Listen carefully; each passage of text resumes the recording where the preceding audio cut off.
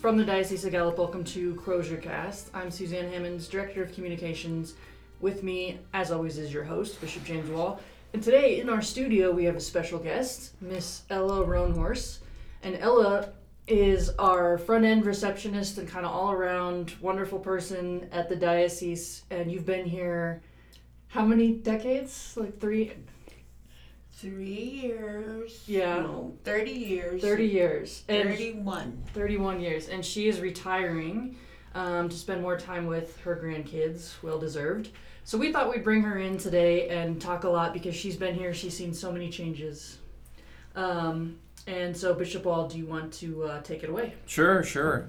Well, thanks, Suzanne. And Ella, thanks for being a part of our CrozierCast, which is exciting. We put this out every week. Generally comes out on Tuesday, right? Generally comes out on Tuesday. And so obviously you just said almost, a little over 3 decades. You work here for 31 years. So maybe you can tell everybody how you started working for the diocese. How I started? Well, I used to help at bingo. And at that time, I was like on a break from teaching and working at Southwest Sending Foundation, trying to do something different.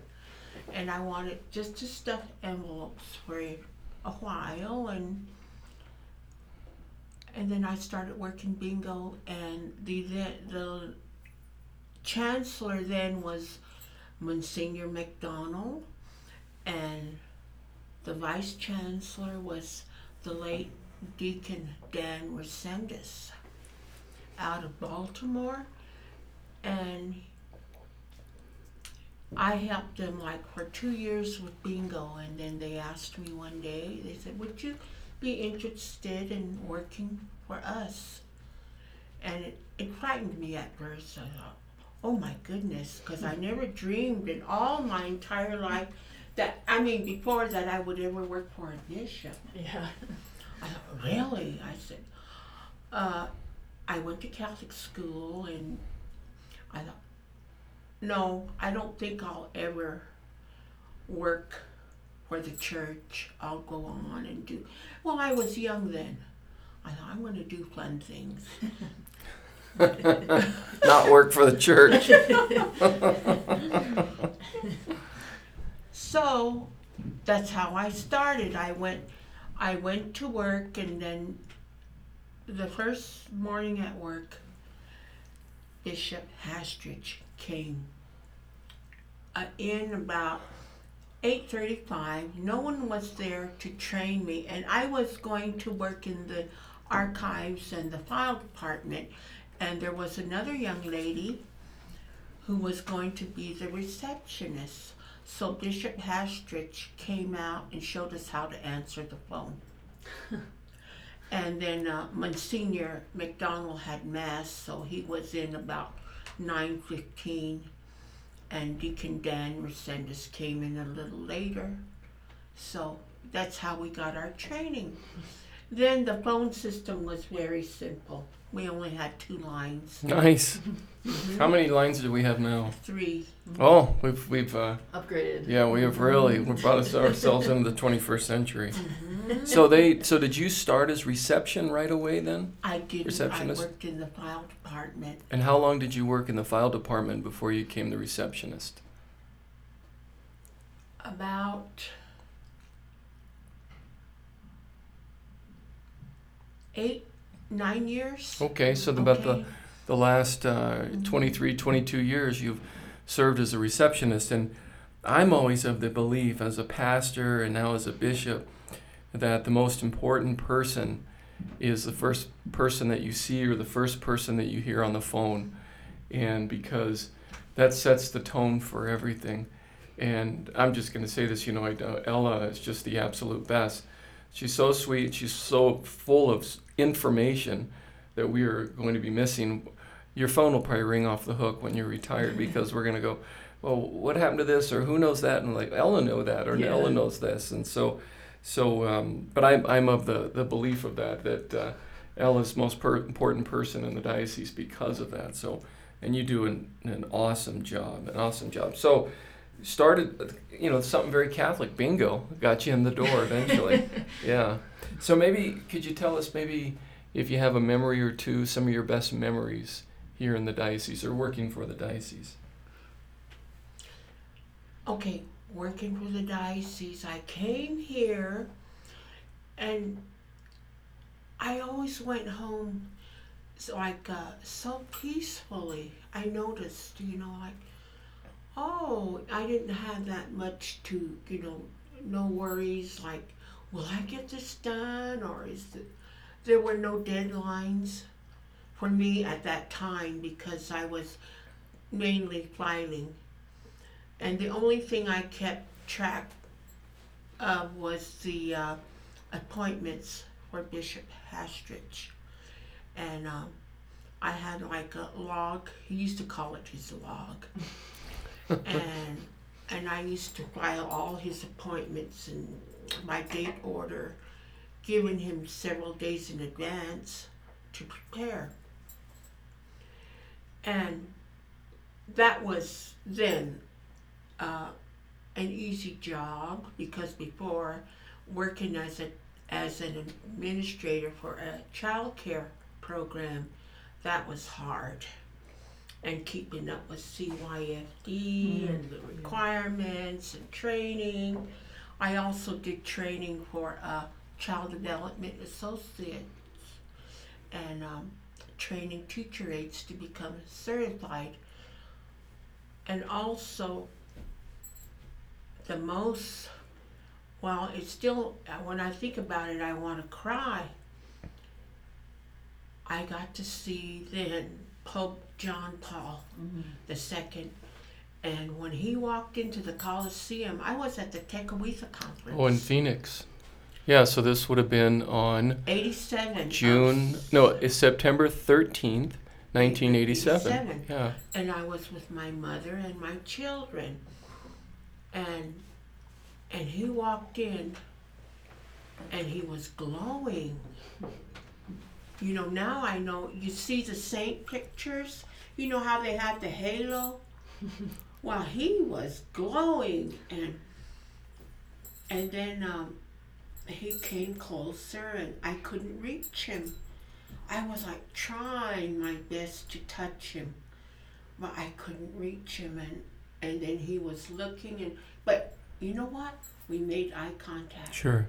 I've heard a lot of people say that. He was such a charismatic figure, but he was great about, catching someone's eye or smiling at a particular person, even if they couldn't get to him. I've heard a number of people say that. Now, you've had the opportunity of seeing another bishop, because we went for the canonization of St. Kateri. Another pope. Yeah, so another pope, yeah. Yeah, you saw another bishop, me, but another pope. You got to see Benedict XVI. And we went for the canonization of St. Kateri, which was pretty exciting. And you got to go because you worked for the diocese. That was one of our ways that we wanted to say thank you to you. I was given a ticket through, we did a lot of fundraising for St. Jerome's. And my mom and I, and then the ladies, they made quilts. They had a group of Navajo ladies that did quilts and rug weaving. Oh, I bet those were beautiful. And we made enough money to go, and we chartered a bus, and also enough for the rooms and meals. But knowing my mom, she always said, "Oh, we need to make extra food," so we made extra lunches. That's always good. And after that evening, after I saw the Pope, I asked the people, I said, "Wasn't he glowing?" He said, "Really?" They didn't know that. They didn't know he, I even asked my mother. She said, "No." And I said, "But he was glowing." To me. Sure. And that changed me right then. I had a big conversion. He was a future saint. So now we call him Pope St. John Paul II. And I said, if I'm the only one that saw him glowing in our group, there's something. He had a radiance, great charismatic figure, great love, a great love. Somebody in his own life who saw a lot of hardship and tragedy, loss of his brother and mother earlier, and then later his father, saw the Nazi occupation of his country, all those horrible things. But his faith never failed. He's always strong in his faith. And I did a lot of reading. I did a lot of reading about him. And I thought, wow. And I just changed. And I was always, making sure we always went to Mass. And I was always after my kids not to miss, and took them to their CCD, and I did before, but this time I made sure. Sure. And I think, and that's something else I wanted to ask you. How has your Catholic faith, how has it changed you, or how has it shaped you? Like 100%, even though I went to Catholic school, but I learned everything in religion classes by memorizing and not really realizing what, like you read the scriptures and the stories, and it's till you really know. I never even knew, like when I was a little girl in catechism, they talk about the pain, what Jesus had to go through. But until you're really into your faith, then you realize it. Yeah,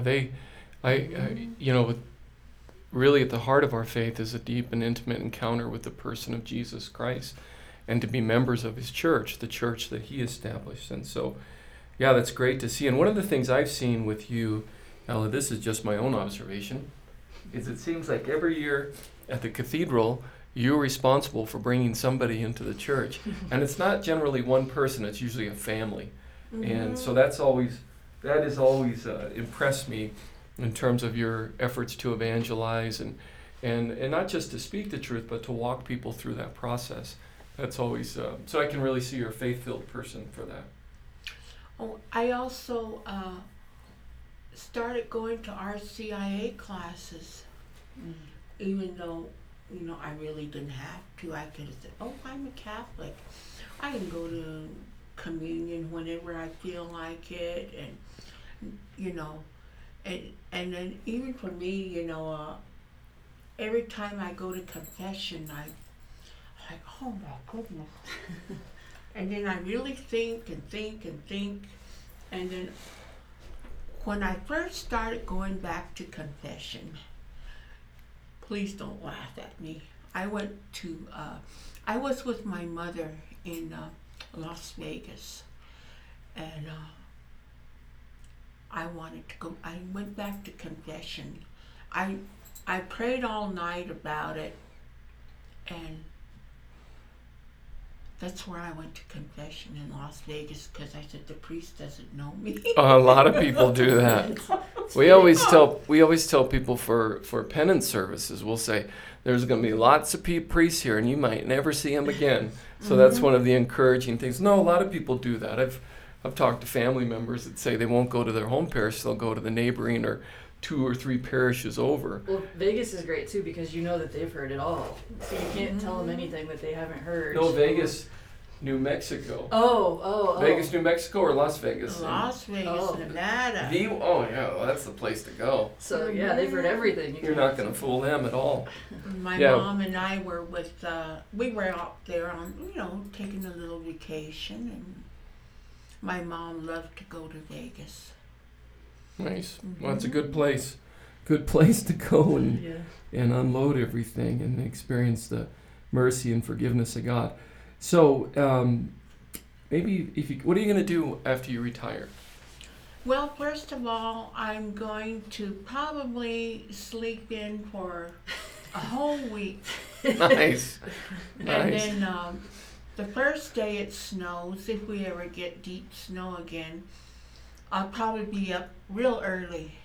But I used to, when we used to get deep snow, I used to always be wide awake and alert. thinking, oh, I can't be late for work, and that way I would leave earlier.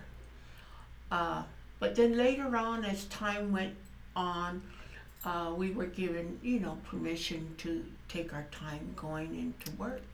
We were always worried about that, especially where you live south of town, and sometimes the roads are a little dicey, a little difficult, and so we always make sure that we'll do, like the schools, like a delayed start, or some days you couldn't even come in if it's really bad. I know, there were bad days, especially during the muddy season. Yeah, but we haven't had those lately, have we, unfortunately? No, we haven't. Not enough moisture. So you're going to sleep in for a week. What else are you going to do? And then I'm going to start cleaning, and then probably clean out the barn. Okay. I wanted to find out, I just need to know what's left in the barn. Sure. Yeah. Sure. I've never really gone in there. Usually when I take time off, I'm doing something or trying to catch up with errands or necessary trips. And what kind are you going to stay involved in any kind of ministries, RCAA or? I plan to come in and help Kathy several times, like maybe one afternoon a week. Sure. We'll probably load you with questions. Ella, what do we do here? Yeah, we'll have a whole list for you when you walk in the door. And then if I'm not, my Rhea sitting, my little granddaughter, say like something comes up and you need someone to answer the phone or whatever, little help. Sure. I'm available. Great. That's Just good to know. give me time to comb my hair. I'll give you as much time as it takes me to comb my hair. How's that? Well, good. Well, Ella, thanks for being a guest on Crozier Cast, and but more importantly, thank you for being the person that you are, the gift that you have been. You've served for 4 bishops: Bishop Hastridge, Bishop Palat, Bishop Olmsted, and then for me for 9 years. That's quite a bit of time, and I've always appreciated walking in the door, you being the first face I see. I've always appreciated walking through the halls. You always have a kind word for me, and just to see your interaction with the entire staff. I know I can speak on behalf of the entire staff. We're going to miss seeing you every day, but the nice thing is we're not going to have you completely go away. I know we'll get to see you every once in a while here, as well as I know we'll get to see you at the Cathedral Church too as well. So thank you for all that you do, and again, thanks for being a member on Crozier Cast. And maybe if you, because I know you speak Navajo, if you would say maybe goodbye or God bless or whatever would like to say in Navajo, and then you could translate that for us as well. Of all things to ask me to say in Navajo, well, I'm gonna. That's the best I can say. And that means? Goodbye. Okay, wonderful. Thank you. Thank you. All right. Well, thanks again for listening to Crozier Cast. As always, if you want to leave us a review or rating, that helps us get seen. Everything that we've talked about, we'll link down in our show notes. Otherwise, we'll see you next time for another episode. Thank you, Bishop Wall, and thank you so much, Ella. Thanks. God bless.